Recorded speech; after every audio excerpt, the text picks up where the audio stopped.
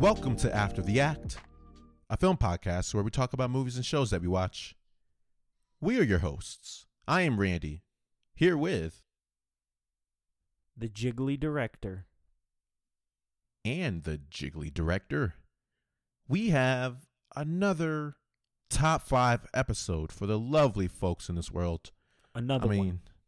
We're just DJ Khaleying this entire process because lists they're fun to make.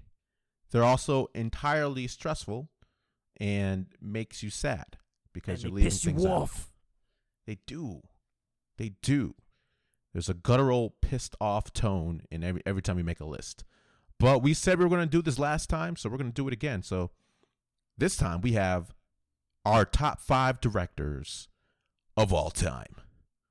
Of all time, yeah. Here we go. Actually, before we get into this, man, can I just say, after this episode, I need to take a fucking break from these top 5s. It's becoming very difficult because I like to spread the love. I'm a lover, not a ranker. You know, like I don't like to. Let's say I see 3 really pretty girls at a club. I don't like to rank them. I just want to love all of them. Just let me love all of them. You're preventing me from doing what comes natural to me. Okay, so just right off the bat, this was incredibly frustrating. I'm not happy with it. Okay, I just want you to know this. I'm just not. So I feel you, man. I feel you. You know, you don't want to rank the love. You're more of a democratic socialist. That's fair. I am in my heart as well. But also sometimes I want to tell people when they're good and when they're shitty, and that's what ranks are for. That's what ranks are for. We're able to tell them who's worse and who's better. No, I feel that. Like all these directors that we're going to talk about, they're pretty much in our like a master class list. Like these are all just great ones. And it was hard listing this inherently because it comes with the baggage of all of their movies that they've directed. So the way we did this is we chose directors that had directed at least 5 movies that have been released already, only to cut down on so many newer directors that I love and would probably put on this list just because they're my favorite directors right now. So they've directed at least 5 movies. We listed 5 of them, and it's difficult because the ones I have on honorable mentions, they all have just a pantheon of work that feels like I'm saying are not worthy to put on a top 5 list. And that's what hurts because it makes me feel like they're going to listen to this episode because they're all big fans and say, wow, like they ain't fucking with us. That's fucked up. I was going to put them in a new Spike Lee movie, but like you ain't showing me enough love, man. Like, okay, I'm sorry. I don't want that with any of these guys, but we're going to go through the list. I guarantee that no one will probably like my list, at least the order, but that's fine because you have your list. I have mine. And we're going to get into it. Any pre-thoughts, preambles before we get into this? How was it picking directors for you? There was a lot of inner conflict because a lot of these directors can be viewed as very mainstream. Obviously, there's directors who have such a vast catalog of work, which I think is what made this exceptionally difficult. But I tried to keep it balanced. I tried to keep the genres in which these directors work kind of diverse. I didn't want to just have one type of tone when it came to directors. So I tried to spread the love as much as I could. So I'm not necessarily basing my list on who I think churned out the most Oscar movies or most Oscar-worthy movies or the best dramas or, the most classics. It really was just a list of directors who I thought created works that I thoroughly enjoyed personally. So my rank really isn't about who's the better director. It's really just based on which director do I know brought me the most joy with the most movies. So that's how I ranked mine. Yeah, and I love that summary. That's pretty much my take on it too, because there are plenty of directors I know are probably voted greater than a lot of the people I've listed. But this is just from my lens. Like I have a bunch of gaps in my filmography of what I've seen. So I can't really give credit to the movies I haven't seen yet, nor their directors, even though I know a lot of these people are great directors. So, like you said, the movies that's made me happy, who directed those movies, if I like their style, if I like what they usually have to say when they bring the script to life, that's where I went. And we'll get into that. If there's nothing else, let's get into our highly controversial top 5 directors of all time. By the way, please send us all the hate mail because we love that shit. Yes. Just so you know, we feel so sad when we don't hear your hate. So once you disagree with our list, let us know. All right, but here we go. Number 5. Who's going to take it first? You want me to take it first? You want to go first? How are we doing this? I'll let you. I'll usually take it first, but I'll let you go first. Go right. for it. So my number 5 was a director who I've enjoyed since I was a child. As many of you probably can guess, based on a lot of the reviews that we do, I love horror films.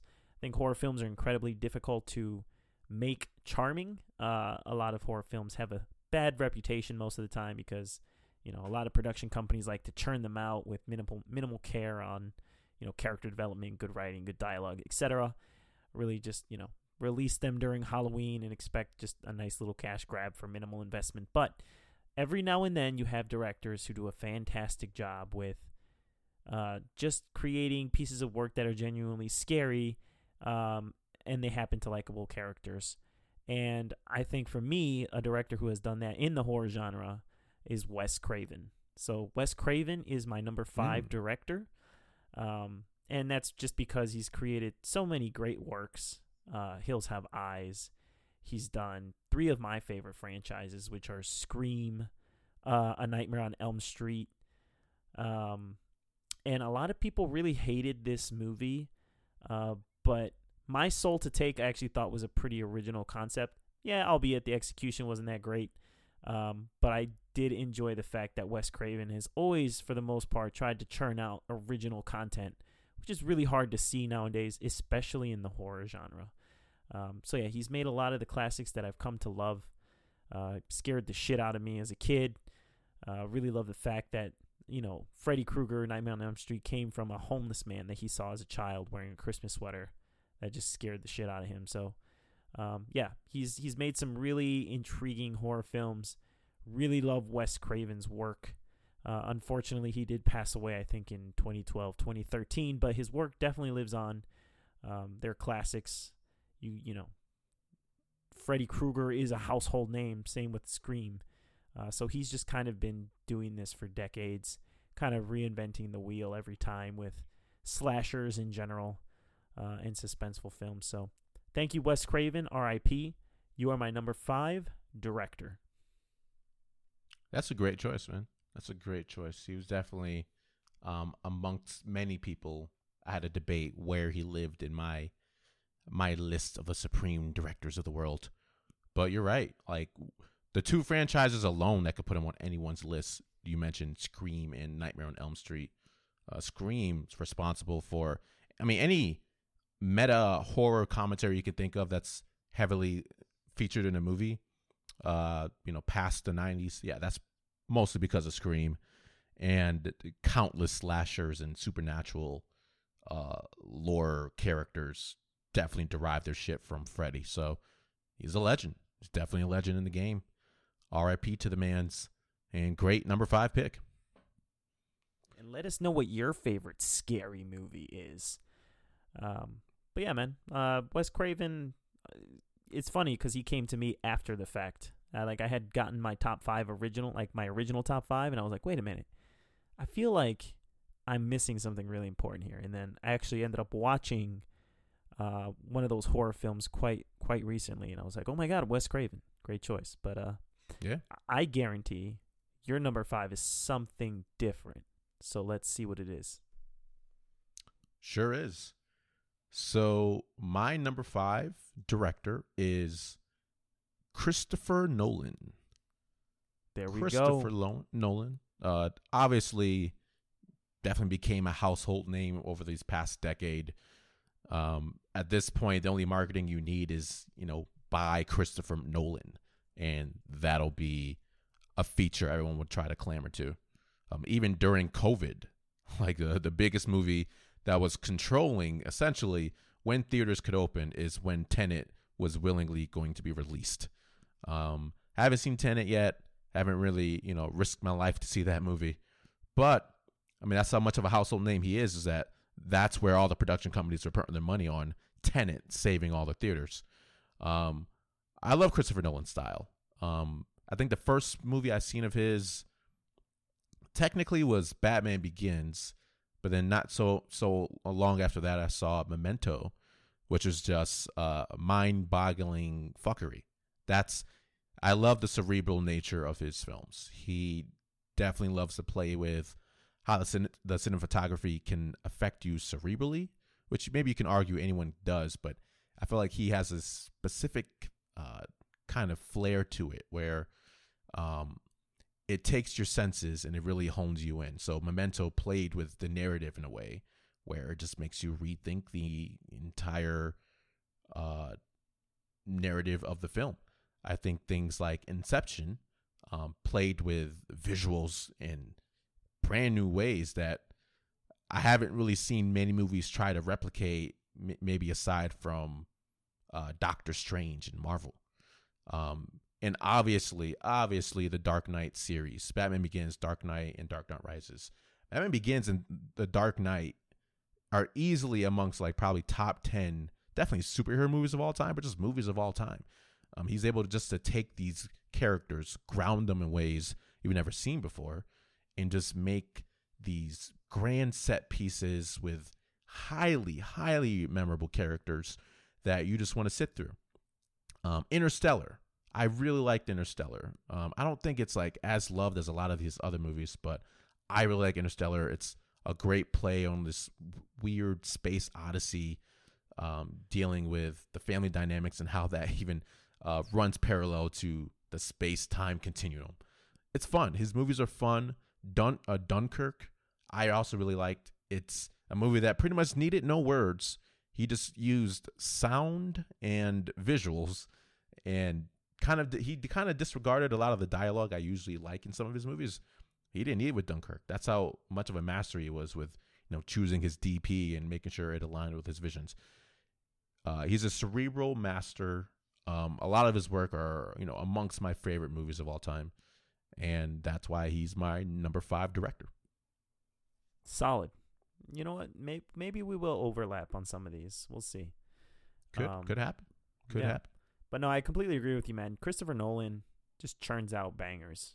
If we're just going through his catalog, like you said, the Dark Knight trilogy, probably my favorite Batman iteration. I know a lot of people are on the fence about that. A lot of debates are sparked about who was the better Batman, who was the better portrayal of Batman, the better universe. But no one can deny that he definitely made something quite memorable with those 3 films. He took a concept as zany as Batman with some of these villains, and he kind of grounded them in these dark, gritty realities that really resonated with people who saw these films. So I do love Christopher Nolan. I thought Inception was a really original film.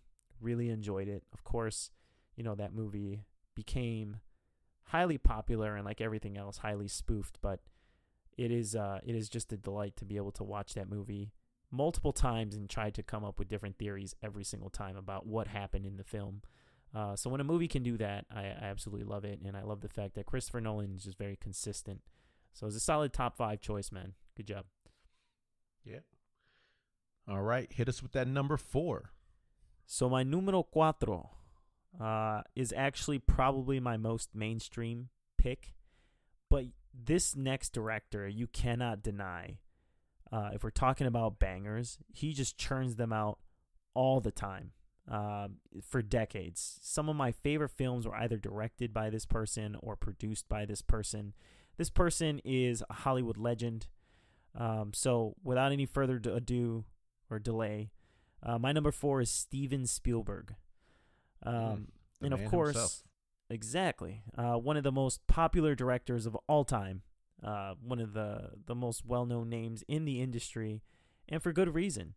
If you just look at Steven Spielberg's catalog, he is responsible for just putting out classics, like movies that grossed top earning box office levels of money, and he's broken records several times. He's done E.T., Jurassic Park. He did recently Ready Player One. He just finds new ways to entertain the viewer. And of course, he's said some controversial things before about, Netflix not being a viable place for movies to release, so therefore they shouldn't qualify for Oscars and all this other stuff. Whether you believe he truly embraces modern day film culture is one thing, but his catalog cannot be denied. Steven Spielberg is the man when it comes to directing, I think, if not one of the men. Delight. One of my favorite movies that I believe he produced was Poltergeist, which again is one of my top favorite horror films. He's kind of always pushing the boundaries of what can be entertaining, and a lot of his stuff is very original. He's not afraid to tackle any project, and I respect any director who can do that and do it as consistently and successfully as Steven Spielberg. So he is definitely my number 4. Hey, it's really hard to think of top directors and not come across Spielberg.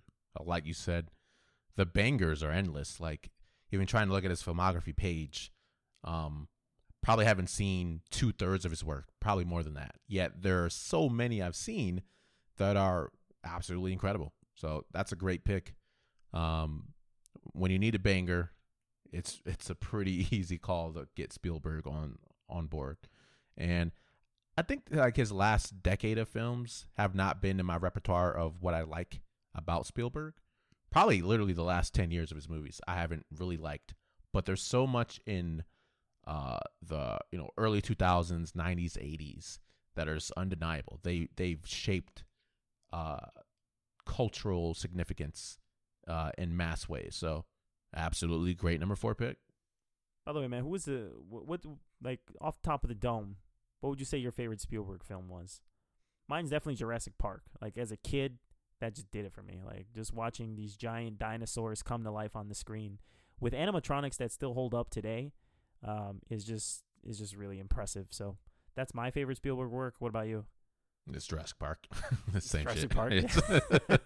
It's fucking great. It's perfect. I just did a Jurassic Park rewatch of the original 3. Lost World is actually better than I remembered. It's not great, but it's better than I remembered. But Jurassic Park is just kind of perfect. Like, I can't think of anyone else who can fucking set pieces with that kind of pacing as well as, Mr. Jaws himself. So yeah, Jurassic Park that's a quintessential. Why is Steven Spielberg a great director? Yeah, watch Jurassic Park. That's really all you need to know. Yeah, and Jaws is, I think, the perfect movie.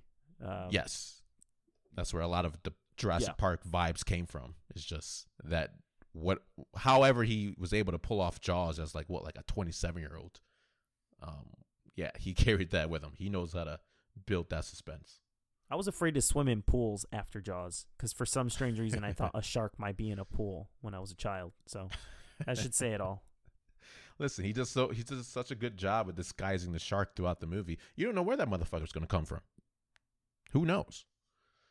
But great number 4. Great number 4. Right, and then I think I have let's see what you got. I have an equivalent number 4. Another legacy of the game. Someone who in every other list probably be, number 2, number 1. And the only reason why he's not for me is just because of my love for a lot of the more recent works with these other directors. But my number 4 is the man himself, Martin Scorsese. Again, trying to think of who's on that Mount Rushmore of directors. Like, I can't not just try to dissect Scorsese's work. One of the fathers of a lot of modern and postmodern cinema. Taxi Driver, New York, Goodfellas. Goodfellas is definitely the first movie I've seen of his, and that was as a kid. And even then, I shouldn't be watching that movie. But this guy breathes New York. He breathes trying to create that New York City character in so much of his work, and he does it so well. Even with his recent movies like The Irishman, which The Irishman really tried to grapple with, okay, you have all these quintessential gang movies, gang life movies that Scorsese is so good at crafting. And The Irishman took that and said, okay, but what if these guys kept living, past the credits? What happens to these gangs of the world that he's crafted? How lonely is their life after that life is over? He creates these utterly crazy New York-esque movies, but then he's also able to create really weird, fun ones too, like The Wolf of Wall Street, which I think is one of my favorite movies of his, which is an out of its mind movie. The Wolf of Wall Street is as out of its mind as the actual people on Wall Street were. It's such a fun, hilarious movie. Listen, if you want a scene of Jonah Hill and Leonardo DiCaprio being higher than anyone can without dying, crawling on the floor, literally entangled in each other's limbs, Wolf of Wall Street has that too. I don't know how, but they made it work. I'll watch that movie every year, and it's fun. They don't have characters to look up to at all. You should not, but it's a fun movie. He's able to do things like that. He even attempted things like Shutter Island, which has a lot of the classic things you would think about of thriller, psychological thriller with really interesting twists that have then been duplicated ever since. He's able to do that too, so he can give you the New York City grittiness of that pseudo mafia mentality of a lot of these characters. He can also give you interesting psychological thrillers. The Departed, who doesn't love the fucking Departed? This man clearly loves Leonardo DiCaprio, and I don't blame him because he's great in all these movies too. So any other day I could have easily listed Martin as number one. But listen, being on this list at all is an honor, Martin. And that is why I honored you with my number 4 spot of my top 5 directors of all time. And that is why I picked him as my number 3. So let me just go into it. You summed it up pretty nicely. I will say this. Taxi Driver was his first film. That's his first great film. He had 4 before that. Okay, all right, yeah, his first great film. And that listen, a lot can be said about all his films, but for me, Taxi Driver is probably my second favorite. It's just that Robert De Niro chemistry that he had, Martin Scorsese has with Robert De Niro. Those two, when they're on the screen, is just magic. And I remember Taxi Driver, seeing this young Robert De Niro just kind of portray what a tough guy would be like in New York City in, the 70s. I think in that film, too, it just kind of deals with paranoia, with, slightly, toxic masculine undertones, which is actually great because it works for the time period quite well. Also, I believe Dick Smith did the makeup and blood for that film, who's a legend. He did the same effects for the movie The Godfather. So he just kind of had a star-studded cast in the making back then, and it just culminated into this beautiful film where you really understood this character and what he was going through. And then from there, it just kind of, takes off with those two working together. I think Robert De Niro appears in several of his other films, The Irishman, Goodfellas. There was also, I'm trying to remember, Cabin Fever, I think, is Martin Scorsese, which is actually probably one of my top films of his. Fantastic movie. Really deals with, the concepts of right and wrong and how skewed they can be and, the gray areas in between. And again, like you said, Wolf of Wall Street. He's not afraid to just, pivot from these really serious, hard-hitting crime noir films to, oh my goodness, Matthew McConaughey is asking Leonardo DiCaprio how many times he masturbates every day, and that he's putting up rookie numbers and he needs to masturbate even more. Just magically inappropriate moments, of course, but still magical moments he's brought to the silver screen. So I really enjoy Martin Scorsese's work for all the reasons you said. You can really see his signature in all his films. So obviously, I haven't seen all of them. He's like Spielberg. He just churns out so many. Yeah, Great it feels movies. impossible. It feels impossible to do that. Exactly. But yeah, he's definitely deserved my top 3 spot. So yeah, Martin Scorsese, good shit. Yeah. Okay. Look at that. Back to back. Not quite the overlap, but we did hit that back to back one time. And kind of a reach around. That's what we do here. Yeah. All about that. We're very giving. Very giving. And let me give you guys my number 3. So top 3 territory. Your number 3 was Martin. My number 3 is Yorgos Lanthimos. I talk about this guy every time we've made some kind of list, best of lists. Anytime I can talk about his films, I'll always try to talk about his films. So he's definitely, more green than the other guys. I know he's in his 40s. I think his first movie came out in 2001. But from what I've seen so far, this is such a great example of a director that has a signature that you can feel in all of his works. The Lobster was the first one I was introduced to of his filmography 5 years ago. And like I said on a previous Top A24 podcast we did, it's a great film. It's a great film. It's funny. His signature is dark comedy. He is one of, I would say, the modern kings of dark comedies. He knows how to dryly deliver a situation that is quite horrid, but it's funny. The delivery, what he gets out of his actors every time is funny. And it always has really good underlying messages, whether it's the ridiculousness society places on romantic avenues that people feel they're forced to take, or it's the troublesome Sophie's Choice that people might find themselves in at a highly exaggerated example.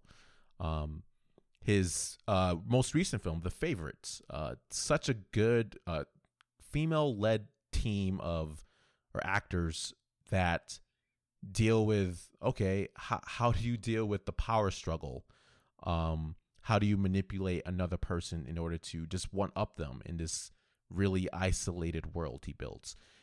He's the king of dark comedy. He's a king of dry humor, and his worlds make me kind of crawl in my own skin. None of them are overtly horror, aside from maybe Killing of the Sacred Deer, which definitely dives into psychological horror. But they're all psychologically fucked, every one of his movies. Dogtooth is one that's on my list, but I heard great things about. And all his movies does have his same signature. Stark, it's dry, it's hilarious, it's tragic. That's what I like out of a good movie for my palate. And that is what Yorgos Lanthimos delivers, and that's why he's my number 3 director of all time. You know what? I'm really surprised, but also not surprised, because I know you absolutely love those films. But I think that's what made this so difficult, like I said earlier. So many movies we enjoyed, and they all kind of overlap with different directors. So good job sticking to your guns on that one and putting them higher on your list. I actually was not expecting that, so yeah, good job, man. I do wanna correct myself a little bit here, because I think I made the mistake of mispronouncing one of my favorite movies. But the Robert De Niro movie I was thinking of was called Cape Fear. I don't know if you've seen it. Okay, yeah, I wasn't aware of Cabin Fever. Like, oh, maybe he did that one too. That's a different horror film. Yeah, yeah. I still had horror on the brain, but yeah, Cape Fear. Yeah, Cape Fear is the shit, man. I love that movie. Also, Raging Bull. How could I forget Raging Bull? Another Oscar note to go on. With Robert De Niro being stellar, as always. So just wanted to quickly correct myself on that, because, don't want to disrespect Scorsese in any way. But yeah, solid number 3, man. But my number 2 was actually probably my easiest choice. My number 1, it went back and forth between my number 1 and this next one. But this director has just made so many movies from my childhood and currently that, oh my goodness, just bring me so much joy. I also really love the fact that this particular director started from humble origins. He is a Latino, so he represents. And he also really appreciates practical effects, which is something I think is slowly dying in Hollywood, unfortunately. So I always love a good director who will spend more of a budget on creating practical effects that look a little bit more real on film, kind of bring you into the movie a little bit more compared to CGI. In my opinion, of course, I'm always for a good combination of both, but this particular director just does practical effects just to perfection. So my number 2, Guillermo del Toro. His movies, where should I start? He had The Shape of Water in 2017, which won the Oscar, which was fantastic. It was such a weird combination of romance and sci-fi and horror, all jumbled up into one, in only a way Guillermo del Toro could do. He's had Hellboy, Pan's Labyrinth, which is, I know, a lot of people's favorite. And then he went to like the giant mech franchise with Pacific Rim. Became really famous in 1993 for his film Kronos, which was probably still one of my favorite portrayals of what a vampire should be, compared to all the iterations I've seen on film for that. Obviously, Blade 2, the best Blade movie, went to Guillermo del Toro. Hellboy, Mimic, recently Scary Stories to Tell in the Dark. The list goes on. Like he is not afraid to think outside the box with these weird zany tales, and just the world he creates, not only with his directing but with the team he works with the practical effects, the lighting, the music, all of it is just so perfectly blended together that you cannot mistake Guillermo del Toro's style with any other director. It is so original, and I truly enjoy all of his movies. I watch them at least twice every year, a lot of these films. And, I don't see that changing anytime soon. So I just wanted to give Guillermo del Toro the utmost respect. I also really love the fact that he started, much like how we are starting with our film, careers / hobby lives. He started off with a short film, and it was called Geometry. And it was this really low budget movie that he made fresh out of film school, I believe, or in film school in Mexico. And it's just about this little boy who in the 80s failed his geometry class, and he doesn't want to fail geometry again, so he makes a pact with a demon he summons to never fail geometry again. And of course, the demon, being a demon, kind of flips the roles on him, and I won't spoil too much for you. You should check it out. I think you can find it on either Vimeo or YouTube, but it is really charming. It's really cool to see what you can do with a limited budget. So to see Guillermo del Toro kind of blow up from where he started is just amazing. So go check out his movies if you haven't seen a lot of them. You won't be disappointed. You'll be kind of captivated in this beautiful surreal worlds that he creates. So definitely my number 2. What about you, man? Hey, honestly, I thought that was going to be your number 1. That was my internal bet, was Guillermo was going to crack that top 1. But yeah, that's a great pick. He's a fucking legend. Pan's Labyrinth still haunts my daydreams. It's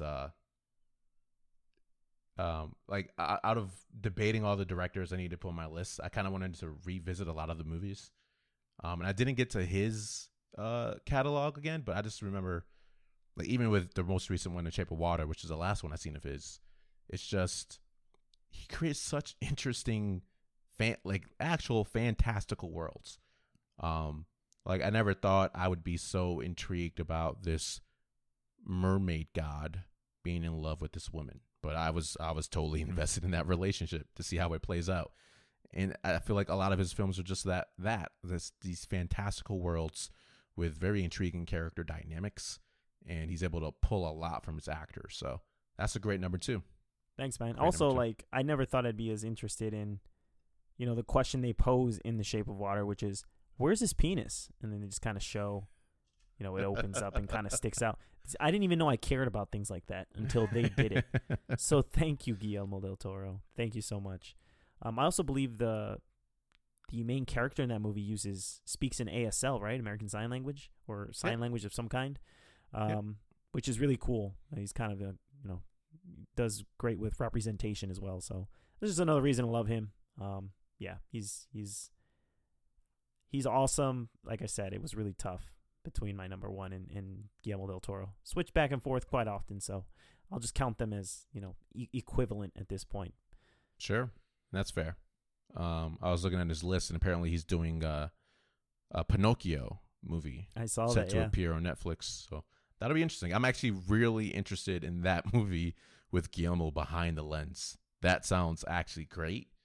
That's another weird, fantastical journey that takes characters that shouldn't exist, but humanizes them in weird ways. So love it. Do more stuff. Do more stuff. All right. So my number 2 director of all time. This one probably changed the most. I actually had to look at my list again to make sure it was the right one. But my number 2 is Bong Joon-ho. Wow. Bong Joon-ho. Okay. All right. He's definitely started to capture my heart earlier in this decade, and then since then I've been going back and forth on his catalog. I think he's directed. He's directed 8 films. He's written, maybe around a dozen of them, not including his short films. But everyone knows Parasite now. Everyone knows how great Parasite is. Even if you haven't seen the movie, you've seen all the Oscar nominations it's got, and it deserved every single one of them. His films depict this, it has great character even in the city itself, like the city in South Korea that a lot of these places are set in. They feel alive. I feel like even without knowing the actual economical struggles in a lot of detail that's happening in the South Korean regions he's depicted, you can feel it in movies like Parasite, where there's this dichotomy of the haves and the have-nots. And the rich, really funny characters. He's really good at this incorporating his natural humor into all of these movies. You can see that a lot in Parasite. The Host, a movie that came out back in 2006, is this monster kidnap film where it's this sea monster created by, humans being humans that goes around kidnapping people, and his family is just trying to get their daughter back. And that film alone has a lot of heart, has a lot of tragedy, has like very interesting set pieces with these practical effects in place where I haven't seen a monster movie like this before. But The Host was fantastic. Came out 15 years ago. Snowpiercer. God, I love Snowpiercer. Just a great original what happens when a dystopian society takes place on a train. What kind of class systems can you depict with that setting alone? And the answer is so many, so well, so gruesomely, so disgustingly. He's able to have this smorgasbord of thematics that he displays in all his films. I love his style, absolutely. I won't stop until I finally finish all of his feature films and his short films, because his style definitely speaks to me. I love what he has to say in all these movies and how he says it. And that is why he's my number 2 directors of all time. Honestly, I was not expecting that either, man. Good job. Keeping it diverse. Yeah. Okay. All right, good. Following good my shit. heart on these. I actually haven't seen Snowpiercer. So this just gives me a reason to pick that up, honestly. So yeah, good stuff, man. As you can probably guess my number 1. You know what? I'm going to do this, actually. I'm going to give you a chance to guess it, because I think you know who it is. So I'm going to give you the floor to guess. Here we go. 1, 2, 3. Is it Stanley Kubrick? Dude, no. That's one of my honorable mentions, Stanley Kubrick. Okay. I'll just use that as one guess. I wasn't actually sure. Okay. No, Stanley Kubrick, you kind of spoiled an honorable mention, but yeah, I know who it is. All right, I know who it is because it's yeah. I'm looking at it on a list I have. Go for it. It's okay. So as you it, probably guess, exactly. In the words of Samuel L. Jackson, that's my bad motherfucker. And Quentin Tarantino, man. I know his discography, or his, not his discography, his filmography is not as vast as some of these other directors, but damn it, he just finds ways to make me care about these just really compelling characters who are just so rich in one-liners and ridiculous conversations. No other director, to me, has ever written better dialogue than Quentin Tarantino. If you look at all his movies, I think he's got 9 now that he's directed and written himself. as part of his like main branch of movies. I think he said he wanted to retire after 10, but obviously his first movie, Reservoir Dogs, is really what kind of threw him into stardom or fandom. And I remember the best part of that movie was just a casual conversation that Steve Buscemi is having with a bunch of other, big named actors like Harvey Keitel at a table. And he's just like, I don't believe in tipping. And everyone's just like, oh, what the fuck do you mean you don't believe in tipping? You some kind of like asshole or something? These people work for peanuts and you're not going to tip them? He's like, well, I agree that's sad, but it doesn't mean it's my responsibility to pay for their salary. The restaurant should do that. So I don't really believe in tipping. It's for the birds.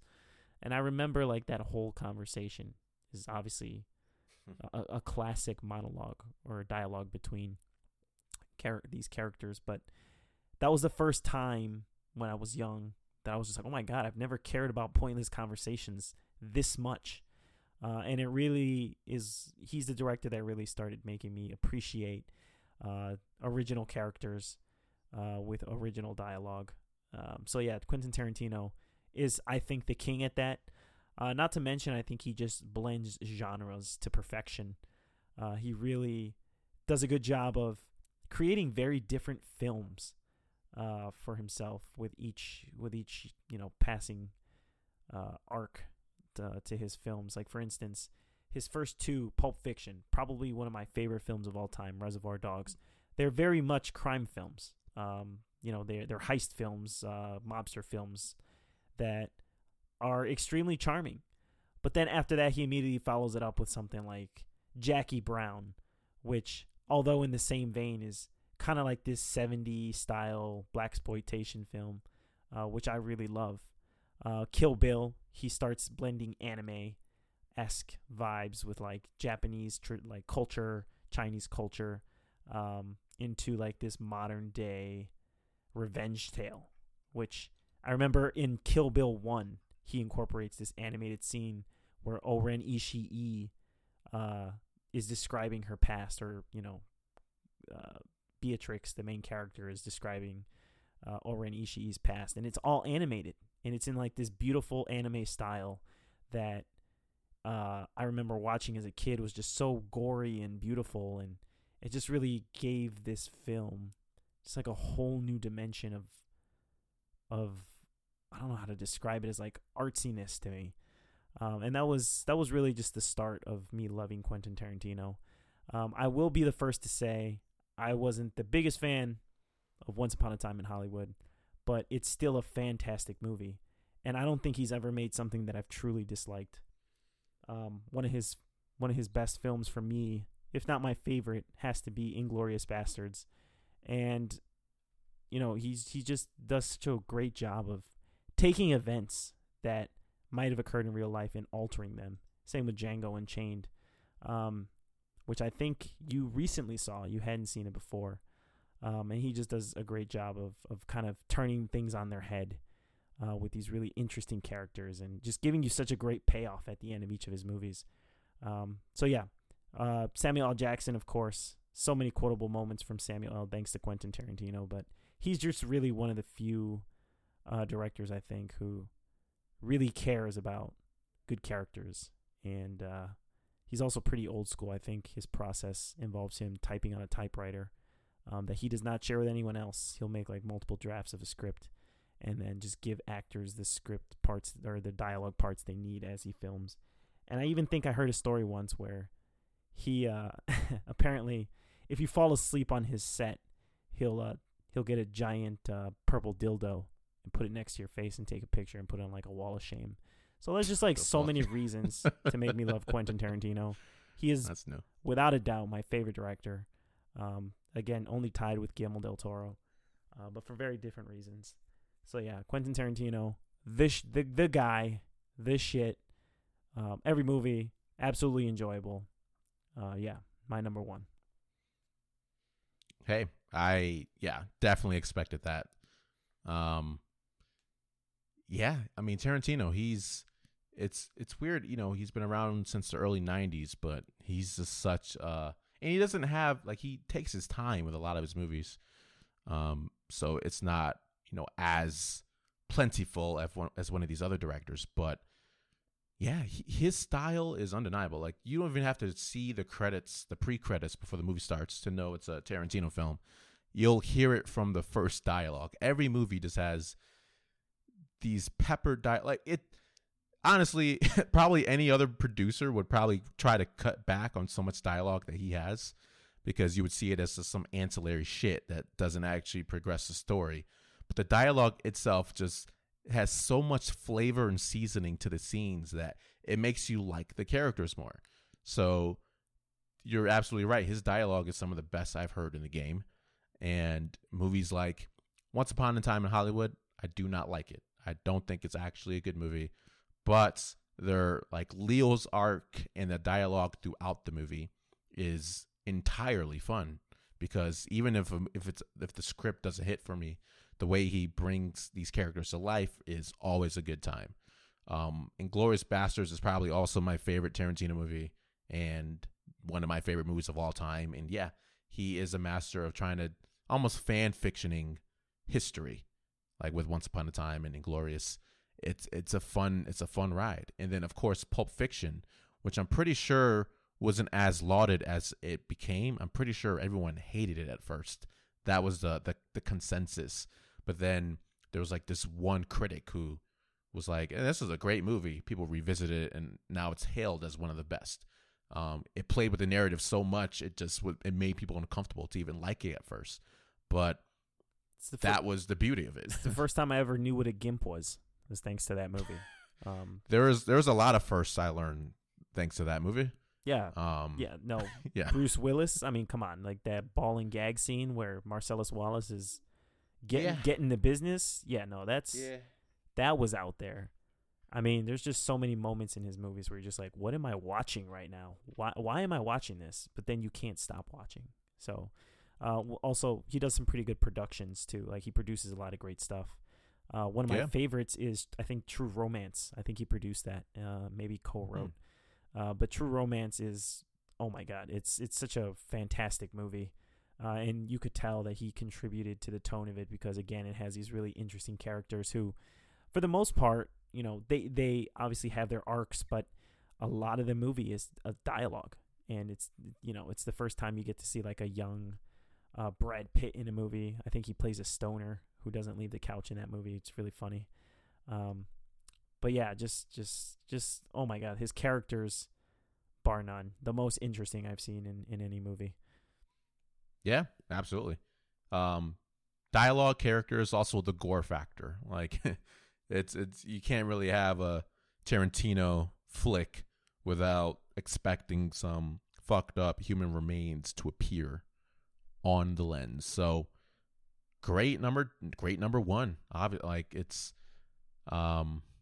he's a legend. And while I didn't like his last flick, I'm still going to watch whatever he does next because it's still Tarantino. I'm still going to get some good, entertaining stuff out of that movie. Also, his origins are just like on point again, just like Del Toro's. I think that's why it was so hard as well.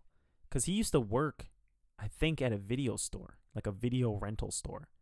And he used to just watch movies all day and like just be like, hey, I love this movie. I love this Kung Fu movie, whatever it was. I think I can do this too. And I remember he ended up pitching his script for Reservoir Dogs to Harvey Keitel, who he knew through like some mutual friend. And then that's how he blew up. But it's just like some regular dude, just watched movies all day. It was just like, I think I could do it too. And he ends up being like one of the best, if not, you know, the best. So really cool to see origin stories like that. I think it just adds a little bit more charm to the director as well. Yeah, I absolutely agree. Great number one choice. Very solid top 5 list. No one I really disagree with at all. All right, man, you're in the spotlight now. Let's see what your number one is. Yeah. So my number one director of all time. I mean, I had to go obvious vanilla because, I mean, it's a classic. You know him. You love him. You want him to be your friend. It's Steven Spielberg. It's obviously Steven Spielberg.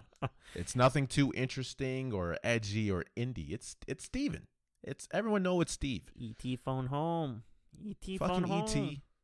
Like, I mean, yeah, the '80s alone, he just like, I mean, I know he didn't direct Poltergeist. He wrote it and produced it, but he set the tone with what the '80s was with, Raiders of the Lost Ark, E.T., uh, The Color Purple. The Goonies, like you talk I think. about the Goonies came out there. A lot of more Indiana Jones movies came out there too. And that was after he did stuff like Jaws, which totally changed the game for what people can think of when they think about what's a good horror suspense movie. Well, Jaws made that template back in '75. And we're talking about some of our favorite movies, but of course Jurassic Park. There's not a movie I can think of that sets pacing better than Jurassic Park. Not one movie. There's that classic Jurassic Park series of scenes where it's nighttime, it's raining, they're stuck in these jeeps, and the jeep's going over the edge, the kid's in danger. They keep just avoiding catastrophe and death. They keep just avoiding it in tremendous pacing, tremendous scores. That's the quintessential Spielberg movie. But even beyond that, Saving Private Ryan. I don't know how you even go through your top movies list of all time without Saving Private Ryan being on that list. It's true. It's incredible. We wouldn't even have Vin Diesel without that movie. I mean, probably every single war movie that's came out after that. I can't see it being as good if Saving Private Ryan didn't exist. The classic shell shock scene, just the way they kind of humanize a lot of these, that whole beach scene, the way they humanize all these characters, and just made that whole travesty just really resonate. Like Saving Private Ryan really hits home. And he'll do something as tragic as Saving Private Ryan and take that and do something like AI, artificial intelligence. I don't think AI is like a particularly great movie, but I remember first watching it as a kid, and this vague premise of it, if you haven't seen it, it came out in '01, but it's a I Want to Be a Real Boy movie. It is Pinocchio. It is, I'm not real, but I'm growing a conscious, and I think I know what feelings are. I think this woman is who I consider to be a mother, but then she doesn't want him. And then he's going through this whole arc of trying to find love that he's just learning what it is. There's a lot of things wrong with the movie, I think, this technically, but there's always this heart at his movies of like kids, wonder, travesty, looking for meaning, looking for resonance. And even a movie like AI does that really well. And I said this before, but I think his last like 15 years, I haven't cared too much about it. Like Ready Player One, I didn't really like it. It's technically astounding to watch. But I don't care about it at all. I don't fucks with Tintin. I didn't watch Crystal Skull. But man, give me those fucking 90s, 80s, 70s Spielberg, and you're just scrolling through classics. And I'll always be interested in what he's doing next. He has his hands in, and we were just talking about directors, but if you want to go fucking top producers of all time, that man is nonstop. He's producing bangers out there too, beyond what he's directing. Very interesting movies. But Spielberg, he's a classic. You know him, you love him. He's my number one director of all time. I mean, you can't deny the classics, man. He's got too many of them. He's just too good. Yeah, you can't beat a classic. That's right. Can't beat it. In the words of Charles Lee Ray, you should look him up if you don't know who that is. Can't beat a classic. Shout out to our boy Charles. Exactly. I wonder what Charles is up to. I hope he's all right. But I think his TV show got canceled. Oh, you're right. R.I.P. Charles. You'll be back. You always come back. But just some honorable mentions, man. I'm sure you have some too. You already guessed one of them, Stanley Kubrick, The Shining, one of my favorite films. You gotta love his weird psychedelic signature with his movies. Also, J.J. Abrams. J.J. Abrams was almost on the list. Really enjoy Cloverfield. One of my favorites for sure. He's always, producing and working on really intricate plots like Lost and, the Star Wars franchise. I think he helped produce that and even wrote the script for the first one, if I'm not mistaken. But he's always doing really cool, innovative stuff. I really love Bad Robot as a production company. They tend to make some really interesting projects. But he just didn't make enough movies that I enjoyed in my lifespan compared to some of these other ones. So he unfortunately got an honorable mention only, but that doesn't mean he's great. I can't wait to see what he comes out with next. And then last was Sam Mendes. Sam Mendes is someone I really just kind of came into recently. Didn't know a whole lot about him. I know he's been around for a while, but he created two of my favorite movies of all time, which are 1917, which is quite recent, and American Beauty. So those two films alone really put him up there for me. He just couldn't quite top the list. But those are my honorable mentions. Can't wait to check out any recommendations our viewers might have, but also just from these directors. I haven't seen all their works. That's what makes them so great. So I'm looking forward to kind of revisiting some stuff and watching some new stuff too. But how about you, man? Yeah. Solid honorable mentions. I won't. So there's some overlap there, but I'll mention some you haven't, some that you have not mentioned. James Wan. Shout out to James Wan. I feel like he has still a young career, but he came out with Saw, which has that legendary twist, and spawned so many kind of copycat films, and even his own series has really just gone ham in it to the point where now Chris Rock is rebooting the series. So definitely a franchise, probably the defining franchise for horror in 2000s. I definitely Saw. And then The Conjurings, which I would say probably defines the 2010s in terms of franchises. You got The Conjuring, Conjuring 1 and 2, classic horror movies. Annabelle Won't Stop, The Nun. Like, I think they're coming out with The Crooked Man. Not that those are going to be good, but you can see him building out his own universe, his own Conjureverse, if you will. And I think he directed Aquaman as well, didn't he? He did. Didn't James want to do Aquaman? He also did the Fast and Furious, like the most recent ones. That was him. He also did Insidious. I don't know if you mentioned Insidious, but yeah, Insidious. He's kind of like that new master of horror.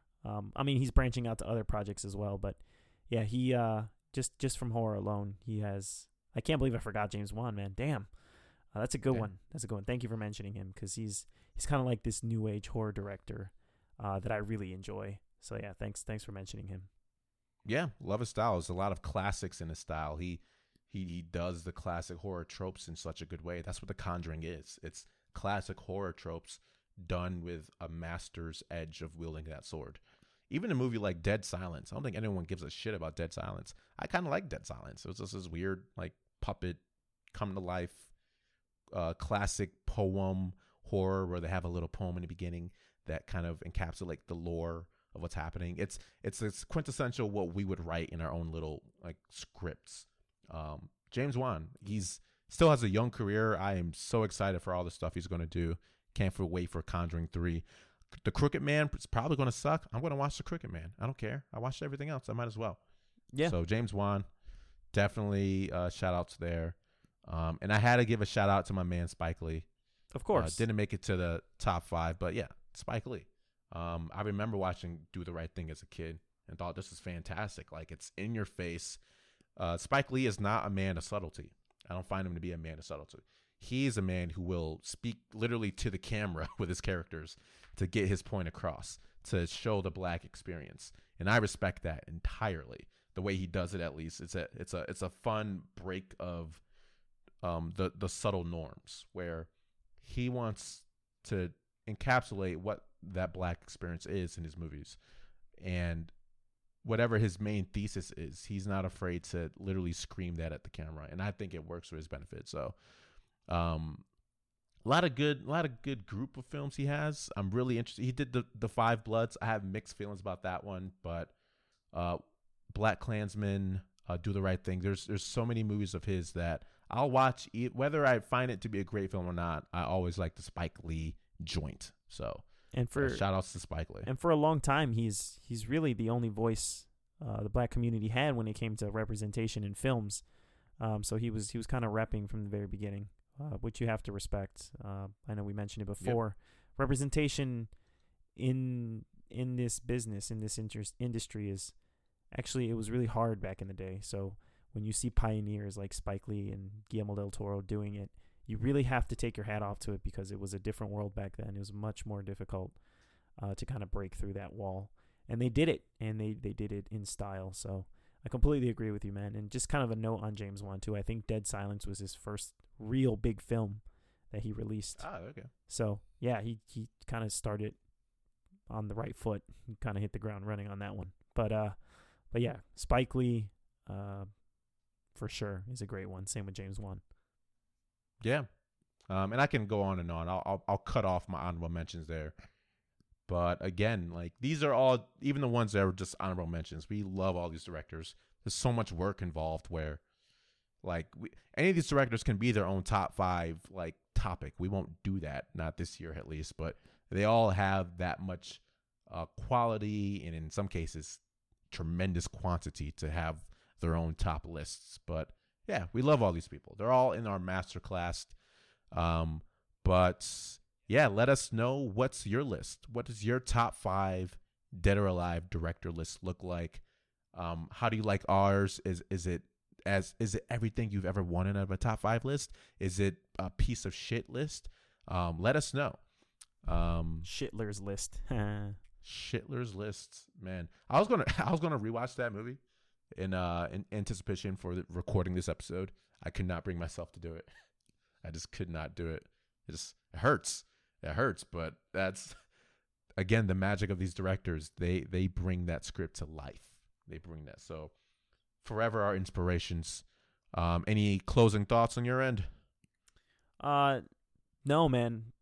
Honestly, these directors all create really magical films, and people out there, we do this list to just kind of share with you the things that were important in our lives, at least shaped our view of things to a certain degree, or how, we ended up growing up with certain opinions. That's what films do. They help us grow. They teach us things. They make us think. At least the great ones do. So that was really the great part about making this list.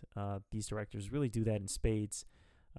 And I hope that anyone listening will check out the works that they haven't seen from these people, as well as, be brave enough to kind of venture out and see directors that aren't on this list that, they might want to check out, and definitely share those people with us. Some up-and-coming ones that I just wanted to say at the end here. Ooh, yes. Ryan Coogler, R.I.P. Big shouts. To Chadwick Boseman. Ryan Coogler has made some great films with Chadwick. He also made Creed, which was a fantastic movie. He's another up-and-coming director. Representation, of course, there as well. And then, of course, Ari Aster, who we mention all the time. So you're beginning to see a lot of really cool directors coming out. Jordan Peele's another one. So you see a lot of the influences of these old directors on these newer generation, and it's just kind of relieving to see young blood take up the mantle. But humble origins are always appreciated, so definitely check those out, guys. We love you. Yep. And I guarantee in another 10 years, the guys you just mentioned will probably be on my top 5 list. I guarantee they have enough work brewing. They would probably make this top 5 list now if we didn't set at least have 5 movies under your belt. But yeah, the future, while currently seems like we're encased in a shit snow globe, there is a lot of beauty in this world, and artists like this help us literally see them come to life. So let us know what you think. But until then, thank you for tuning in to another episode of After the Act. You can find all of our work on malinpictures.com. You can find all ATA podcast episodes on your favorite podcast platforms, whether it's Spotify, iTunes, Google Play, etc. Find all of our social at After the Act podcast on Facebook, Instagram, and tune in next time where, we're recording this. What is it, September 18th right now? It's getting into, it's spooky season now. Spooky season. It's just, it's straight up spooky season. It is the dawn of horror for 2020, which has already dawned us with a lot of horror. But what we're going to make sure we do, we're definitely going to get into some spooky reviews, whether it's some retroactive shit, some new shit, maybe a show or two. We're going to definitely dive into some horror-esque stuff. So stay tuned to that. We love you. Take care. Don't worry, guys. We'll get to that porn episode soon. We promise. That sounds more like a Christmas episode.